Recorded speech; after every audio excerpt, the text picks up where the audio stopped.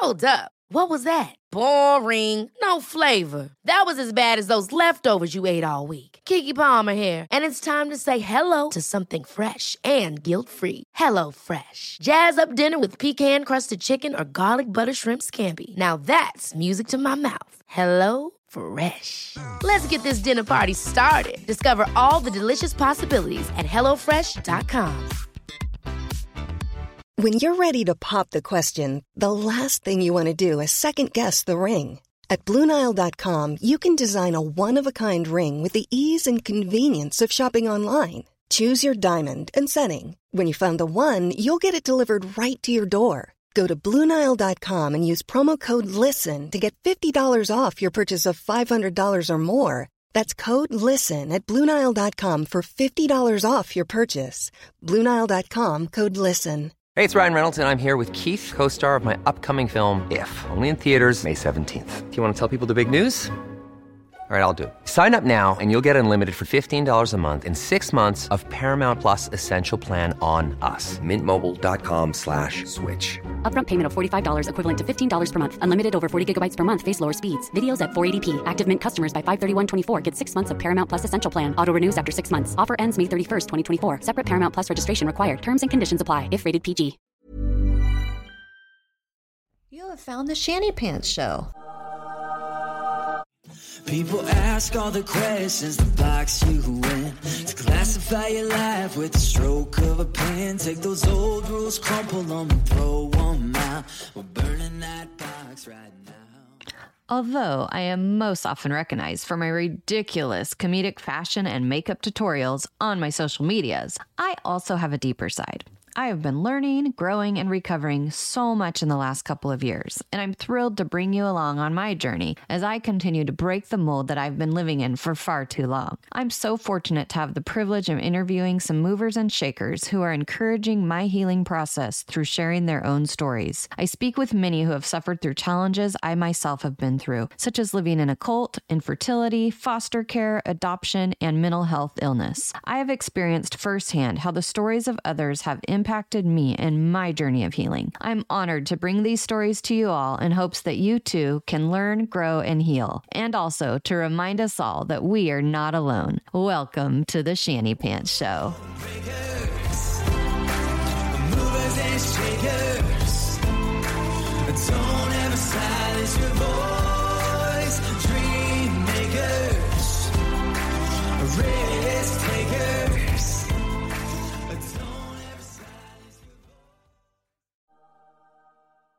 Okay, well, let's just go ahead and get started. I'm so excited for you to be here. So thank you so much for coming on the Shanny Pants Show and hanging out with me. And why don't you go ahead and just give us a little bit of a bio on who you are for the audience to kind of introduce yourself to them, and then we'll kind of get to hear about your story. Well, let's see. I'm Debbie Weiss. I'm a former lawyer. I grew up in the San Francisco Bay Area. I retired at 40, didn't do too much, gardened, hung out, lots of exercise. And then my husband passed from cancer in 2013. And suddenly there was a whole new world out there. And that's what I'm talking about in my book. Yes, I know. And thank you so much. I'm going to show my book real quick for sending me this book. I haven't read it yet, and I'm super excited to get into it and learn more about your story because I only know it briefly. So the podcast will get me started and then it will send me to the book to go finish your stories. So why don't you go ahead and talk about that, about kind of what that experience was and then what it, eventually led into with prompting you to write the book about this experience? Well, when my husband died in 2013, I was, like most people who lose a spouse, pretty miserable. We'd had 32 years together. He was my high school sweetheart. I'd met him when I was 7 and he was 11. Our parents worked together. So he was my one and only. And, when he died, I was obviously devastated. And I wasn't really finding a lot of stuff that talked about how badly I felt. I felt like I feel worse than everybody. All these widows already seemed to be in kind of recovery land or something. And I was just miserable. And so I started to write because I'd always wanted to write. but put that aside to practice law. And then just got more serious about it, and finally went back to school and put a book together. So your book is your experience. Is it kind of your experience after your husband died? It is. It starts, it's kind of interesting because in order to be a better writer, because I wrote like a lawyer, I got a master's degree. I got a master's of fine arts and an MFA. And basically what I learned is you kind of always start something with a timeline. When you write a book, you have a timeline. Here's where the world starts. The world on the page is starting here. So I started my book with 14 months after my husband died, when I am filling out my dating profile to start dating for the first time. Oh, wow. And that's kind of where the book picks up. And it goes through my dating experiences, but there's also a backstory about my husband and our story and our life together, and my mom's death when I was 10, which really shaped my life and probably turned me into a maladjusted lawyer, in fact. Did you get married really young? Because you knew him from obviously a very young age. We were together from March of my senior year in high school. He was my senior prom date up until he died. Wow. He was 53. Wow. And we didn't actually get married until I quit practicing law when I was 40, because he was the tech guy on a financial program called Quicken, put out by Intuit. And so we didn't get married until the tax penalties were such that it was more advantageous for us to be married than unmarried. Oh, that is so great. Okay, so you were with him so long then. You said 32 years? Yes. Wow. Oh my gosh. So then how was that dating as in your 40s then? I was 40. When I started dating, I was 50. 50. Oh my gosh. Wow. Okay. So how was that? Because I had a sister that was single in her 30s for a while, and that was a hot mess enough. But how exciting has this experience been for you? Well, I've been with someone 4 years now, so there is a happy ending. Oh, yay. So there is a happy ending, but it was miserable. I couldn't believe it. I mean, I was 14 months widowed, but I was pulling it together, and I was optimistic, and I was looking for love again. I'd had, a long marriage. I figured, I could have a second love to my life. And the guys were just gruesome, and the situation was gruesome, and being online was insane. And it was just this complete shocking wake-up call, because I hadn't dated since 1980 when I was 16 years old. Right. Oh, wow. Yeah. And to make things worse, all the stuff people learn in their 20s and 30s when they're single, I'd never learned. So I was like so ignorant. Right. Oh my gosh. Now, I have a friend right now who's on dating apps, and we die because she'll send us screenshots all the time, because that's not my world, because I'm married right now. But we die. Like these pictures, I'm like, are their brains involved here or no? Because it blows. We laugh so hard about just, they don't care. Like, no. Man, it is. Yeah. And I'm sure the pool just gets smaller and smaller as you age, because, there's less in the maturity level. My friend is she 40 yet? She's pushing 40. And it's like, these guys are not even close to mature at all. It's crazy. Now, it's one of the problems too, is, people of, I think my generation, I was born in 1963. I'm kind of the end of the baby boomers. We were kind of raised to be married and stay married. And so a lot of the more normal people of my generation are married. They stay married. They're off the market because they're in their standard kinds of relationships. I come from a real conservative, yuppie kind of time in the 80s, People weren't finding themselves. They were, buying houses. So a lot of the more, kind of more mature people, they became parents. A lot of them, I'm not, and they stay married. So you get a really strange pool. And I think it's maybe more shocking for some of us who are widowed people, because we wouldn't be in that pool if our spouses didn't die. We're the people who would still be married. Oh, true. You're like, you guys are lucky to see me in this pool right now. Oh, I just can't even imagine. Like, so did you end up, so you said you've been with someone for 4 years now. Did you end up finding them online? Doing online dating? I actually did. I found him on OkCupid. Yay. But it was 5 years and a few bad relationships on and off. I wasn't like online for 5 years. I was off for a few years in a crappy relationship. But it was a lot of searching. I mean, a lot of it was just perseverance and just kind of treating it like a job, saying, okay, look through everything in the morning, be disheartened. Okay, you're done for the day. Go back, be disheartened. You're done for the day. Oh, man. Wow. But you eventually did find him. So that worked out for you. It did. Eventually it worked out. Yeah. I was at a really low point, and I really was thinking, kind of wondering how I was going to be spending, the rest of my life on my own, which is reasonable. And a lot of women choose that. I read a lot on Medium, and that is something that women are choosing these days. And seeing all the guys out there, I can honestly see why. But I wanted to find love again. So I just kind of kept looking, and I'm a writer as well. So at first it was fun because it was kind of like, writing material. And then it was just like, oh my God, this is the state of baby boomer men, we're in trouble. Now, after your husband passed away, you said it was like 14 months when you started dating, or till you started the online search type thing. Do you feel like because you said you were kind of obviously a mess at the beginning, do you feel like in that 14 months you took that time to really grieve and honor yourself and kind of like process through a lot of that? Or do you feel like you just kind of were trying to move on? Some of each, to be honest. I fell into something way too soon after my husband died. My husband had been in denial about his cancer, and that made the end very painful. We never had a real goodbye. He thought he was recovering. I got grief therapy, of course, because I needed it.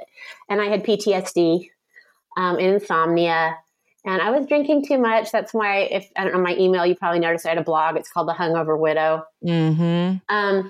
So I was kind of a mess. I was trying, though. I did yoga. I walked. I did get grief therapy. I tried to reach out a bit. But it just, when you've been with someone 32 years and the ending is difficult and incomplete, it just takes a lot more time to grieve. Grieving a huge, long relationship, anything, a parent, something important, just takes, I think, just so much longer than our society kind of thinks we're going to take. I would say it was 3 years before I had kind of a brain back. I could read simple books, beach reads, but it was 3 years before I was really could concentrate for an extended period of time again. Wow. To where you were back, like, mentally. Yes. You mentioned society giving that time, or, that presumed kind of like, oh, they should be over it now. Do you feel like you felt that from people? Like at some level, like, oh, it's been a year now. You shouldn't, why are we still grieving? Or do you feel like people around you were supportive? Well, that was kind of the hard part. My husband and I were really isolated. He was a software engineer, so that means his favorite thing to do is sit in front of a screen. I'm a bookworm and an introvert. So when he died, I didn't really have a lot of connections. What I had was my dad and my stepmom, and they were having a lot of their own health problems. And I'm an only child. My late husband's an only child. Oh, wow. I was pretty antisocial. So the hard part was I was really alone. So I had to reach out. So I went and tried to do weird things. I mean, I joined this is strange. I know it's going to sound weird, but I joined a car club because I had a sports car. And it was like, okay, well, then I would have breakfast on Saturdays with people, and then they'd do something. We'd go look at aftermarket car stuff, which wasn't my thing. But I would trying to reach out. I joined local Rotary. I joined some local business stuff, even though I didn't have a business, some writing classes, because I had to be with people. And so it wasn't like people were bad or anything. And I was putting myself out there. I was out there. I probably looked fine, reasonably put together. But it was just more that sense of, oh, you're better now. Oh, okay. Yeah. Are you dating again? And part of that, it was not, those questions didn't exactly apply, but I was out there myself. Just have days that weren't like all by myself all day. Like all days where it wasn't like, okay, I said hi to 4 people on my walk and 3 people in a yoga class. I had to feel like I was talking to people. Yes. Well, and isolation is so scary when you are grieving or you're going through something like that. So obviously you were smart enough to reach out and get into some groups like that. 'Cause like you said, even if it wasn't like something you're completely into, at least you were out there socializing, and that probably helped so much. It does. It does help. It helps to just kind of pull yourself together and interact with other people. And I don't know, I found that helpful. And gradually I did find things that resonated with me. I joined some hiking groups that were great and gave me stuff to do on the weekends. Because, as a widowed person, your weekends can be pretty miserable because people are with their families, they're with their spouses. You don't want to walk by any restaurant to see happy couples having brunch, probably after a nice Saturday night together that you don't have anymore. So like hiking groups were good, writing groups were good. So eventually I did find things. And then from there, connected to more people. And that probably kind of saved me. And that was 2013 when your husband passed away, right? Yeah, he passed in 2013. Okay. And then probably 5 months later, I started to join some groups. And then, it was probably more like a year later by the time I started to do some more things that resonated. Now, what about any particular stories in the book that you would like to share? Oh, my goodness. Well, I mean, it'd be cool if you could just read us the whole book, but we won't do that. I would love to. I'm too cheap to do an audiobook right now. I think I could do my own audiobook. Yes, you have the voice for it for sure. I've read a couple on social. I've read a couple pieces of the book when I was, so it's kind of fun. I guess, the funniest part for me was probably, what was funny was I went on JDate, which is a Jewish dating network. And the first several men I met were actually kind of stereotypes. They'd been in therapy forever. They all had mommy issues. And it was insane. So my very, very first date, I'd been widowed and I meet this guy online and he looks like Alec Baldwin, but really fit. He's a mortgage broker. He actually lived in Roseville or something, out past Sacramento, somewhere out that way. I could probably look him up. I probably know him because I'm in real estate. Oh, you might. Okay. We'll talk about that. We'll keep his name out for now. Yes. But, so we meet for a few lunches. He's real cute. We look good together, I have to say. It seems good. And this is my first date after being widowed. And then we go to dinner in San Francisco. He picks me up in Danville, where I used to live. We BART into the city. We have a romantic dinner. It's at John's Grill, which is connected to Dashiell Hammett. He takes me because I'm a writer. We split food. It's all very sexy. I'm thinking, this is nice. It's been 14 months after my husband died. I'm ready to date again. And he comes back to my place because it's a long drive home. And then the first thing he says is, I have to tell you about the woman who ruined my life. Oh. Yeah, she was a gorgeous blonde. She had breast implants. I don't know why I needed to know that, but apparently that was a big deal. She made him buy a house he couldn't afford. She was mean to his kids. She cheated on him with another man from the gym. And this was how he chose to spend our first date and my very first date after being widowed. My first, real date online, And then I thought, okay. And then there were several more women he thought he would go into, and ended it with, I just remember this line, as a widow, I knew you would understand pain. This is a true story. It's in the book. No way. This really happened. No. Not the same, buddy. Not the same. Not the same. And it was like, dude, you just made a bunch of bad life decisions. Right. This isn't. And plus it was like, why would I want that experience? And he thought this date went swimmingly. And I was, on the sofa, I felt like that guy in Airplane, like in the Airplane movie where, Robert Hayes keeps telling everybody over and over again the story of his lost love. I felt like one of those passengers were like, they got the rope and they're like, You're that. stuck. Oh, wow. And it's so sad too that this is one of the normal ones, you're he was one of the more normal ones. Yeah, he was a normal guy. He'd successfully raised a son on his own. He had a good relationship with his adult son. He had, lived on his own, not with his parents, had an income, right. He had a dog. He seemed, this seemed like this was A good one. Yeah. It seemed like this was gonna be good, but it got worse from there. So. Oh yeah, that is not a way to start your dating back into the dating scene. No. Oh, but again, good stories for your book. You got to live lots of experiences through that time. Many. Oh my gosh. And so then it was 5 years from that point till you met your current partner, who you've been with for about 4 years? 4.5, actually. You've been Oh, that's so cool. So that was like 5 years later, though. It took 5 years of kind of in and out of the dating scene. Yes, it did. It took 5 years. I'm just so curious about all of that. Like I try to imagine myself, I'm 42, and I was married to the same person like you, very similar. I've known him my whole life. Mm-hmm. And I got married when I was 19. So it's never been me. It's always been us. I moved from my parents' house and with him, and it's never been me. It's always been us.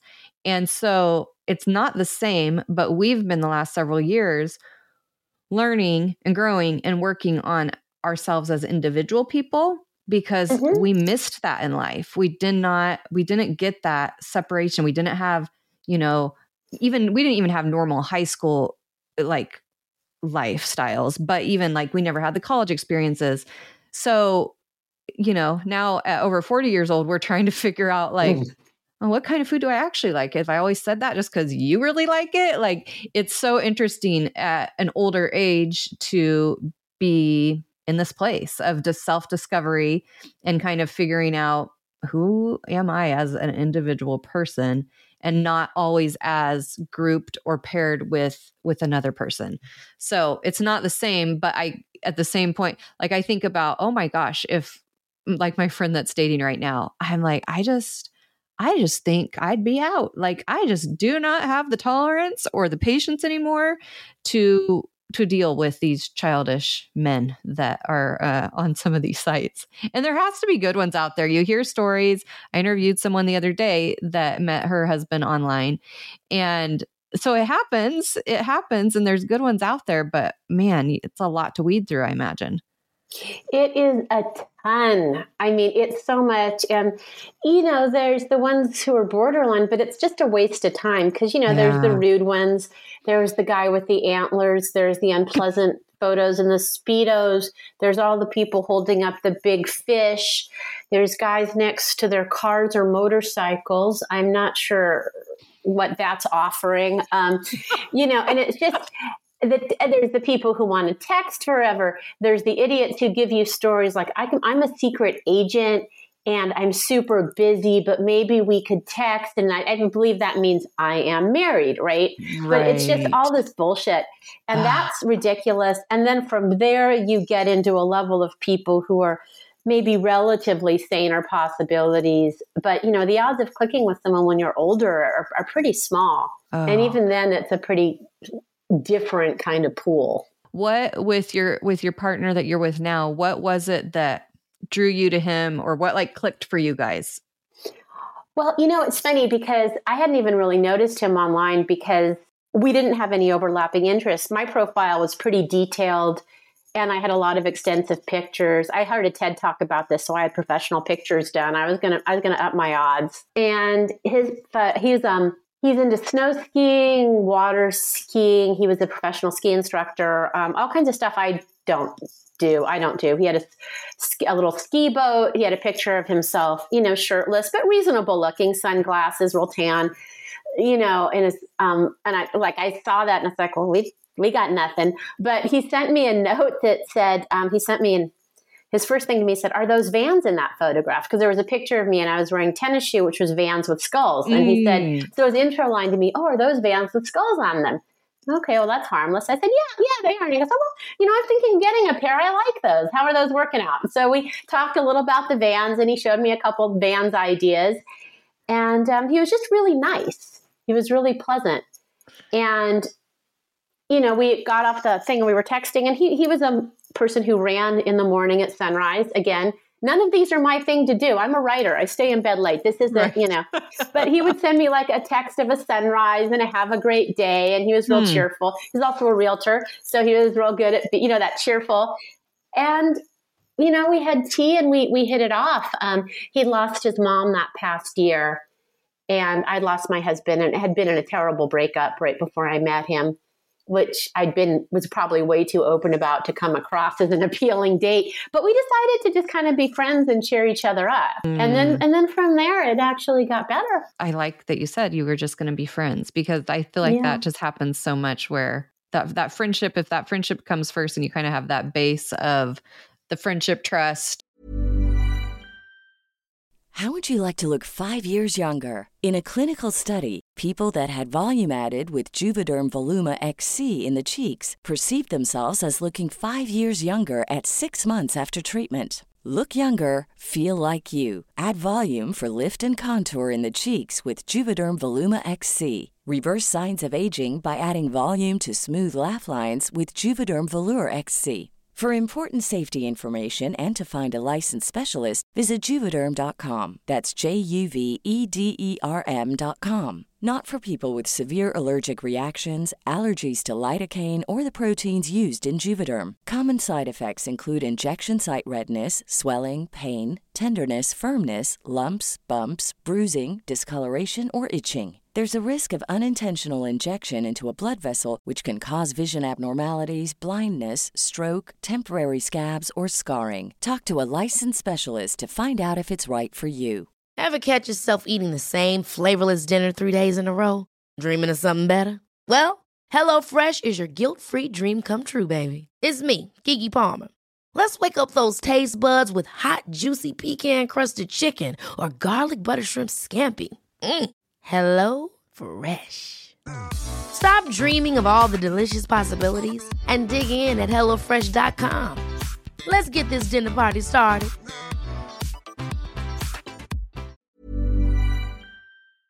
And then it probably makes everything else a little bit easier to fall into place. That's exciting. That's cool. It was. It's exciting too, because you get to know the person and you're not just trying to be like all suave or debonair. And I was really shocked. A lot of middle-aged men, I mean, they just, I joke that men of my age, basically when they're single, they want to put in the least amount of effort possible while still remaining sexually active. And, and this guy was completely different. He read everything I'd written. At that point, I had a bunch of publications out and a blog, and he read everything.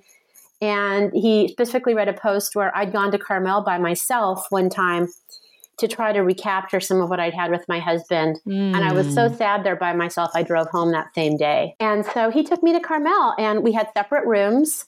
And he said, I just want to take you, we'll do separate rooms, and I'll take you out to dinner. And I just want you to be able to love Carmel again, because we both love the beach. Oh my gosh. So there was romance there. And in general, all the dating I had did not have any romance or chivalry. Yeah. It did not happen. So how has that been, kind of discovering yourself since he passed?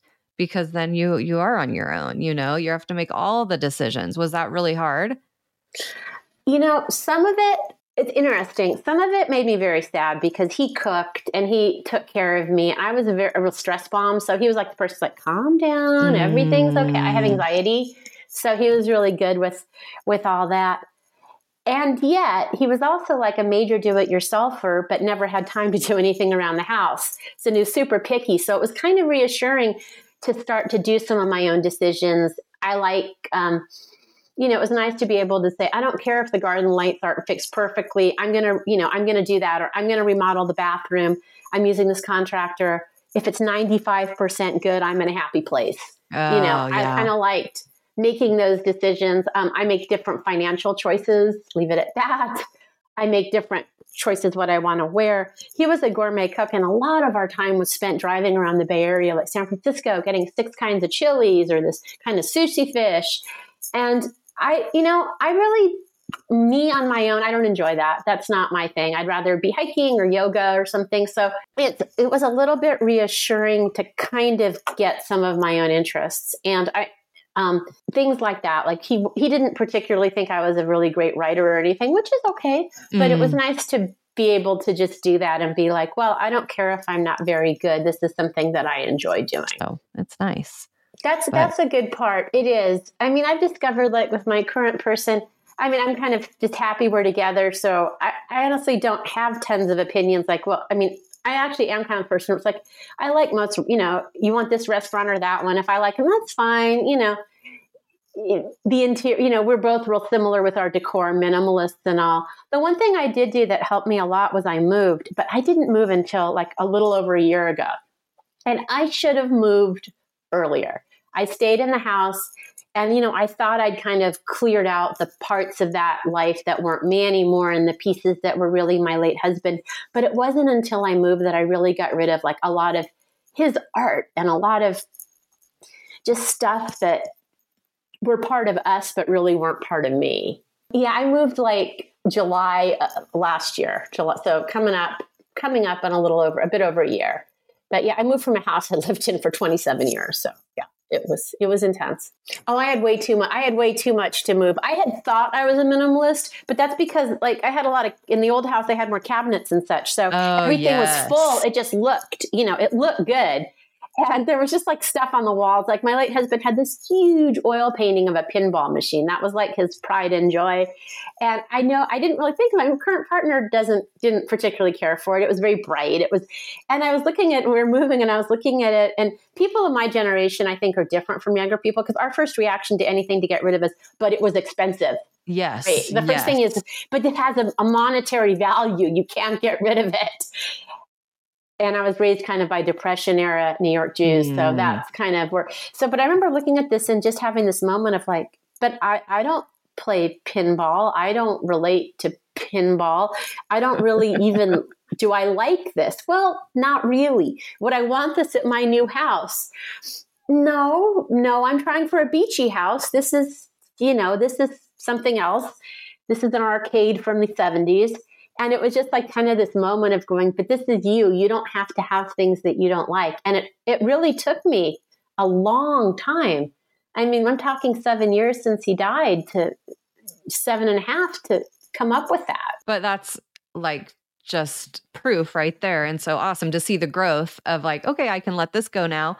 Yeah. It's part of me. I don't like it. And kind of like, I bet that kind of felt good, to make that decision. It did feel good. It felt really good to get rid of, I probably got rid of about 1/3 of all my stuff or half. And it felt really good. I felt like I was kind of much, much lighter. And I was finally kind of claiming myself because, he'd taken over our office, of course, because he was a tech guy. He worked from home. And, I'd cleared out some of it, but it wasn't until I kind of had my own office, which is kind of girly now, girly writer looking, as opposed to, sleek 1980s tech dude. And I just kind of hadn't realized that all this stuff I really hadn't dealt with or put my own stamp on things or, I hadn't realized that for so long it felt like I was kind of living in someone else's house or like I was kind of still living with the ghost of George, my late husband. By then I thought of him as a friendly ghost, but, I still want to evict him. Right. You still want your own stuff. Yeah, I want my own space. I want my own taste. How long did he battle cancer for? About 4 years. Okay. And he thought he was healing.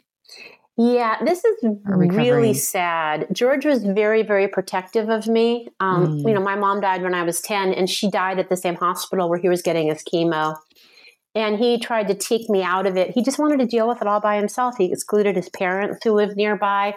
He didn't want anyone involved. He told the people at work, but didn't tell them like when he was getting worse, So he just kind of did everything by himself. He'd drive himself to chemo. He even used to drive to radiation, then drive to the Silicon Valley from Danville to work.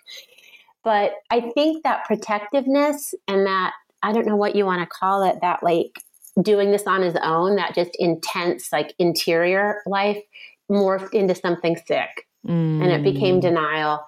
So he thought he was getting better. And at that point, the cancer was clearly taking over. Yeah. So that made for a very, very difficult, painful ending. I mean, the doctors were telling me he had days and he was saying, well, I'm going to come up out of the hospital and come home. And they knew that wasn't going to happen at that point. They knew it. But see, I didn't know it because he didn't let me talk to his doctors. He chose not to include me. And that was crazy. So he kept me out of everything. And by the time I found out, it was too late. And I probably had a little of my own denial going on too, because I never really did the lawyer thing and go to the hospital and say, I want my husband's records. I'm a lawyer. I maybe could have researched some cases, but I never did that. And otherwise I tend to be pretty proactive. Okay. So I think, I don't know. I also think though that his denial kept him going, because what he loved to do was program. And when he passed, he was working on a new version of Quicken for cloud and mobile platforms. And that was his mecca. He loved that.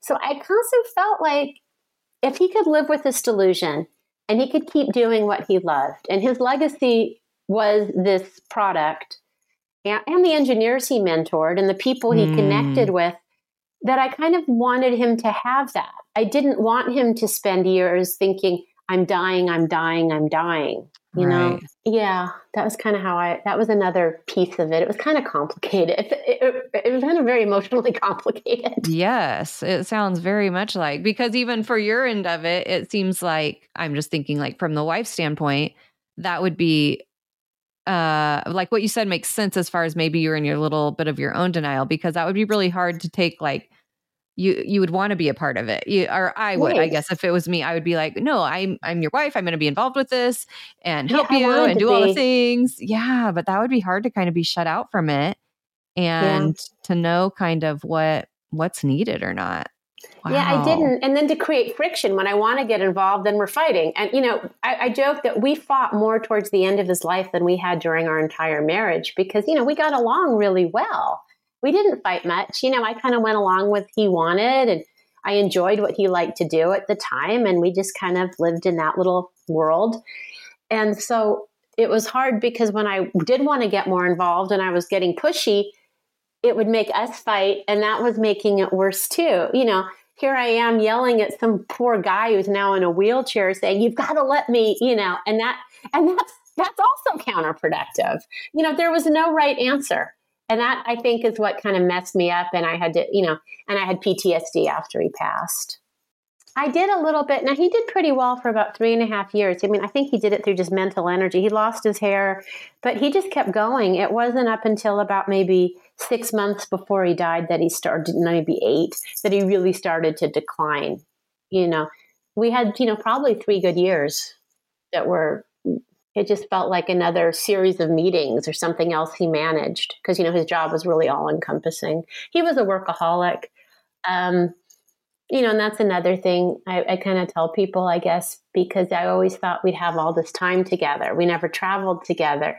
We didn't have weekends in peace because he was always on call for work. That was his choice.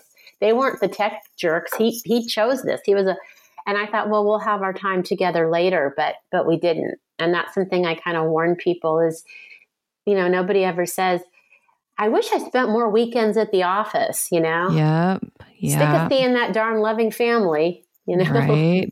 Such a good reminder. So one thing I always ask everyone, but I already know the question or the answer now because I think we started this way, was how you met your husband. But you've been friends since you were 7, right? So yeah, we were family friends. Yeah, I met George through family friends. His mom and my dad were both nuclear physicists at Lawrence Livermore, and his mom was real social. So she had people over. So we met at a pool party when I was 7 and he was 11, and he showed me his model train set. Oh, that's just precious. Oh my gosh. And they lived local as well? Yeah, they lived about 15 minutes away. For people in the San Francisco Bay Area, I was in Danville and he was in Walnut Creek. Oh, yeah. Okay. So we were like 10 minutes apart. Oh, we went to different high schools, and then we were 4 years apart. So my dad didn't quite love this, but we started dating. I was like a senior in high school, and he was a senior at UC Berkeley, majoring in engineering. We were like nerdy kids who fell in love. Yes, I love it. And your parents were nerdy too. That's so amazing. So what do you do now? Like, what are your hobbies? You said you enjoy hiking. I do. That's fun. So you should enjoy your time. Do you have animals? I just enjoy my time. No animals at the moment. Yeah. I do have my new partner, Randall. Yes. We moved in together last July. So I'm getting used to living with another person because I lived alone for 8 years after George died. So I was really used to like eating what I want when I want and doing everything that I want and staying in bed till 4 p.m. writing if I want to. So I'm loving Benicia. It's by the water here, and I just love walking by the water, hanging out. Yeah, I'm kind of an unemployed slacker. I'm one of these people. I do a lot of yoga, and I'm kind of one of these people. Like, my view is kind of do less. You know, most people's schedules are so intense and they're so focused. Now, I don't have any kids. I don't have any pets yet. We're contemplating cat ownership. Oh, yay! And Benicia's super dog friendly. But I just, you know, it's kind of weird because I just kind of spend my life hanging out, and I don't know that resonates with most people. I look forward to that someday. That sounds amazing.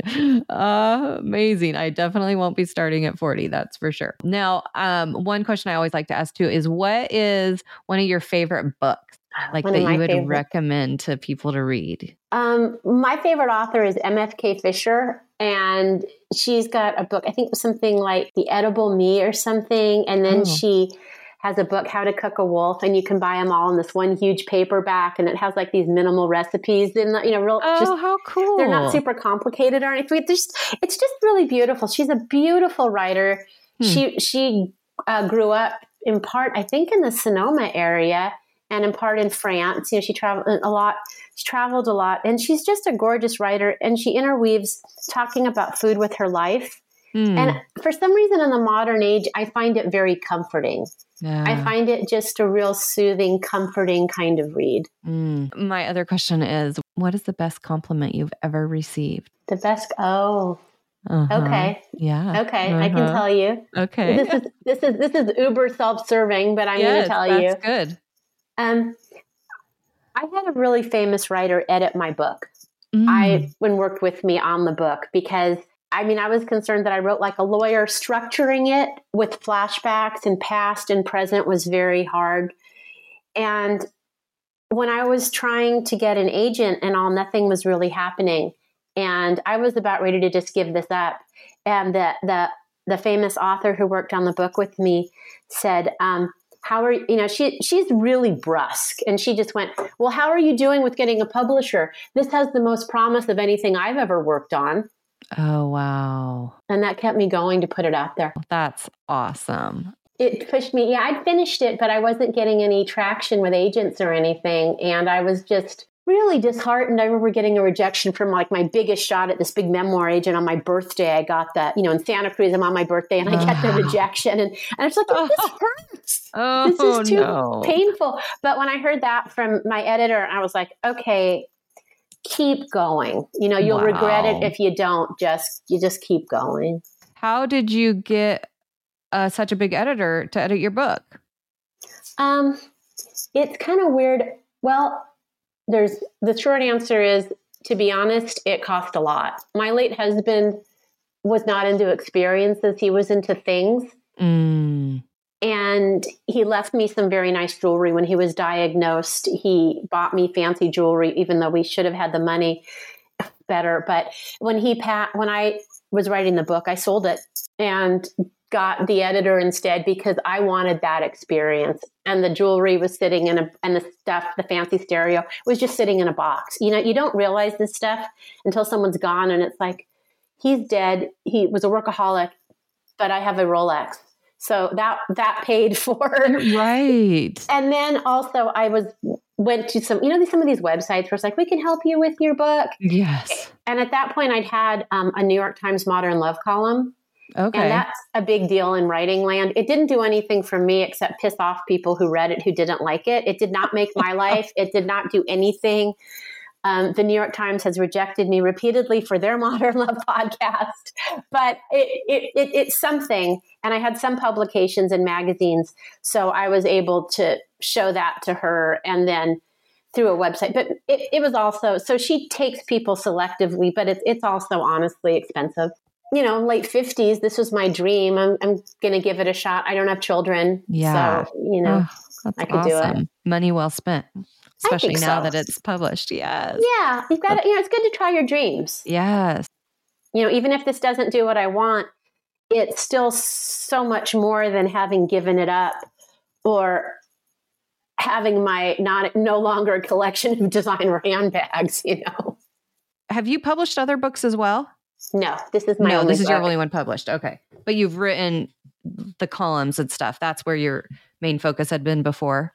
Yeah, I'd written for before there was a feeder group for Hearst magazine. So I'd written for Hearst magazines. It was exciting to me as a new author. I had like 8 published articles and syndicated a little bit in Hearst. Then the New York Times, and I was a Huffington Post blogger. Okay. So I wrote, and just some fun publications. There was a really great feminist magazine that's not around anymore called Ravishly, and I loved writing there. So I would just kind of send stuff out, Is there any other stories that you want to share from the book? I mean, everyone needs to just go by and read it, but they should. I'm sorry. I think they should. I really do. They do. I really do. I mean, I guess I could give you 2 funny things. One is I did go on Tinder because I thought as an over 50-year-old writer, I should try it.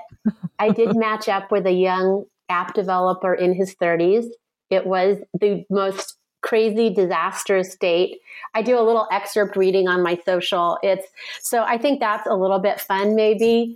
On the other hand, the other part of it is there's just a level of loneliness and sadness there that I think people don't know until you feel that on your own when you've never had it before.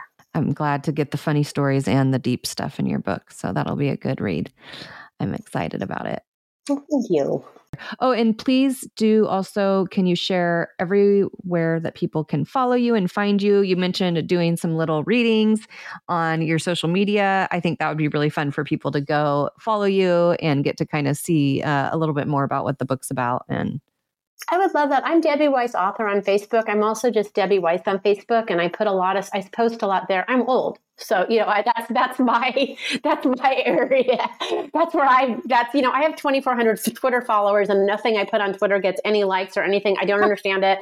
I'm on Instagram. Please be careful with Instagram. I am Debbie Weiss, author on Instagram. I was the hungover widow, and I managed to lock myself out of my Instagram account. So people find me as Instagram as a hungover widow, and that is a dead account, but I don't know how to take it down because I am so inept. So I have some nice pictures on Instagram, but like not reels or stuff like young people do because I don't understand it. No, I'm like this old person. So social media is really funny to me, and I wouldn't be doing it if I didn't have a book.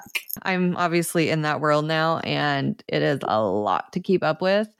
Before I was ever in real estate, I was kind of like very minimal on social media. And then once I started real estate, I'm like, okay, I need to do it for business.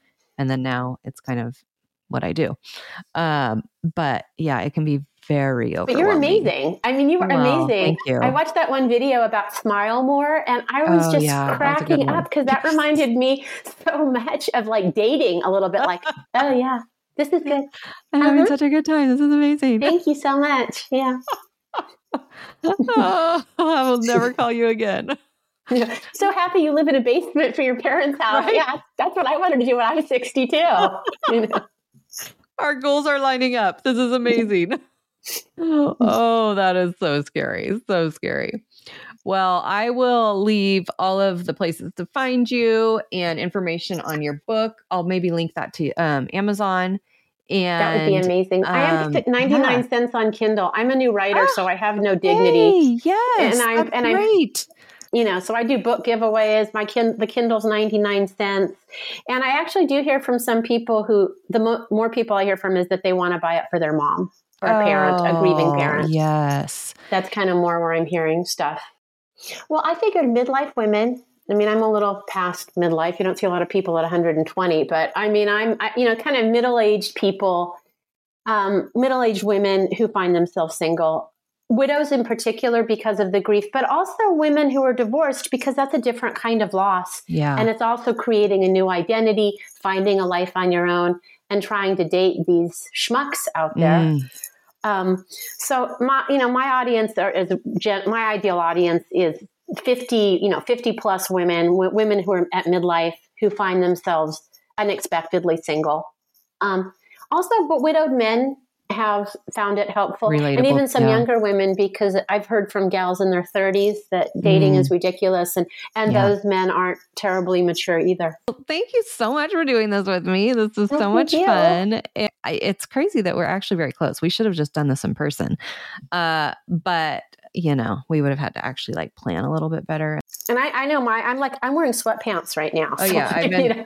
I'm in my jammy shorts still. So, that's what I love about this. It's like, this is nice. Sure. What time do you want to meet? I'm ready.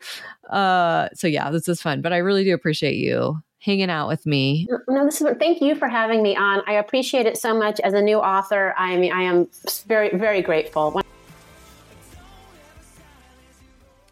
Thank you all for joining me for another episode of the Shani Pants Show. I really appreciate you guys hanging out with me every week. You can find all of my links to all my social medias, anything your heart desires, at shanipantshow.com. You can even find my amazing merch is back up and running there. And you can email me from there, all the things. Also, you always ask, how can you help me out with this whole podcast situation? You can subscribe to my podcast. You can leave reviews. You can share it with friends. I appreciate it all. So I am super excited to bring you guys the rest of the season. It's going to be amazing. And I'll see you next week. Don't ever silence your voice.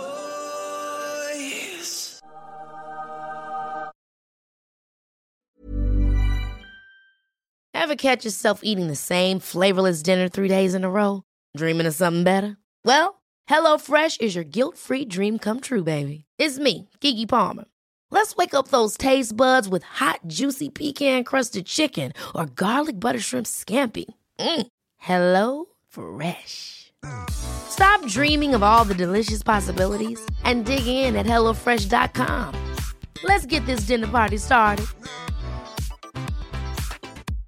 Imagine the softest sheets you've ever felt. Now imagine them getting even softer over time. That's what you'll feel with Boll & Branch's organic cotton sheets. In a recent customer survey, 96% replied that Boll & Branch sheets get softer with every wash. Start getting your best night's sleep in these sheets that get softer and softer for years to come. Try their sheets with a 30-night guarantee. Plus, get 15% off your first order at BollandBranch.com. Code BUTTERY. Exclusions apply. See site for details.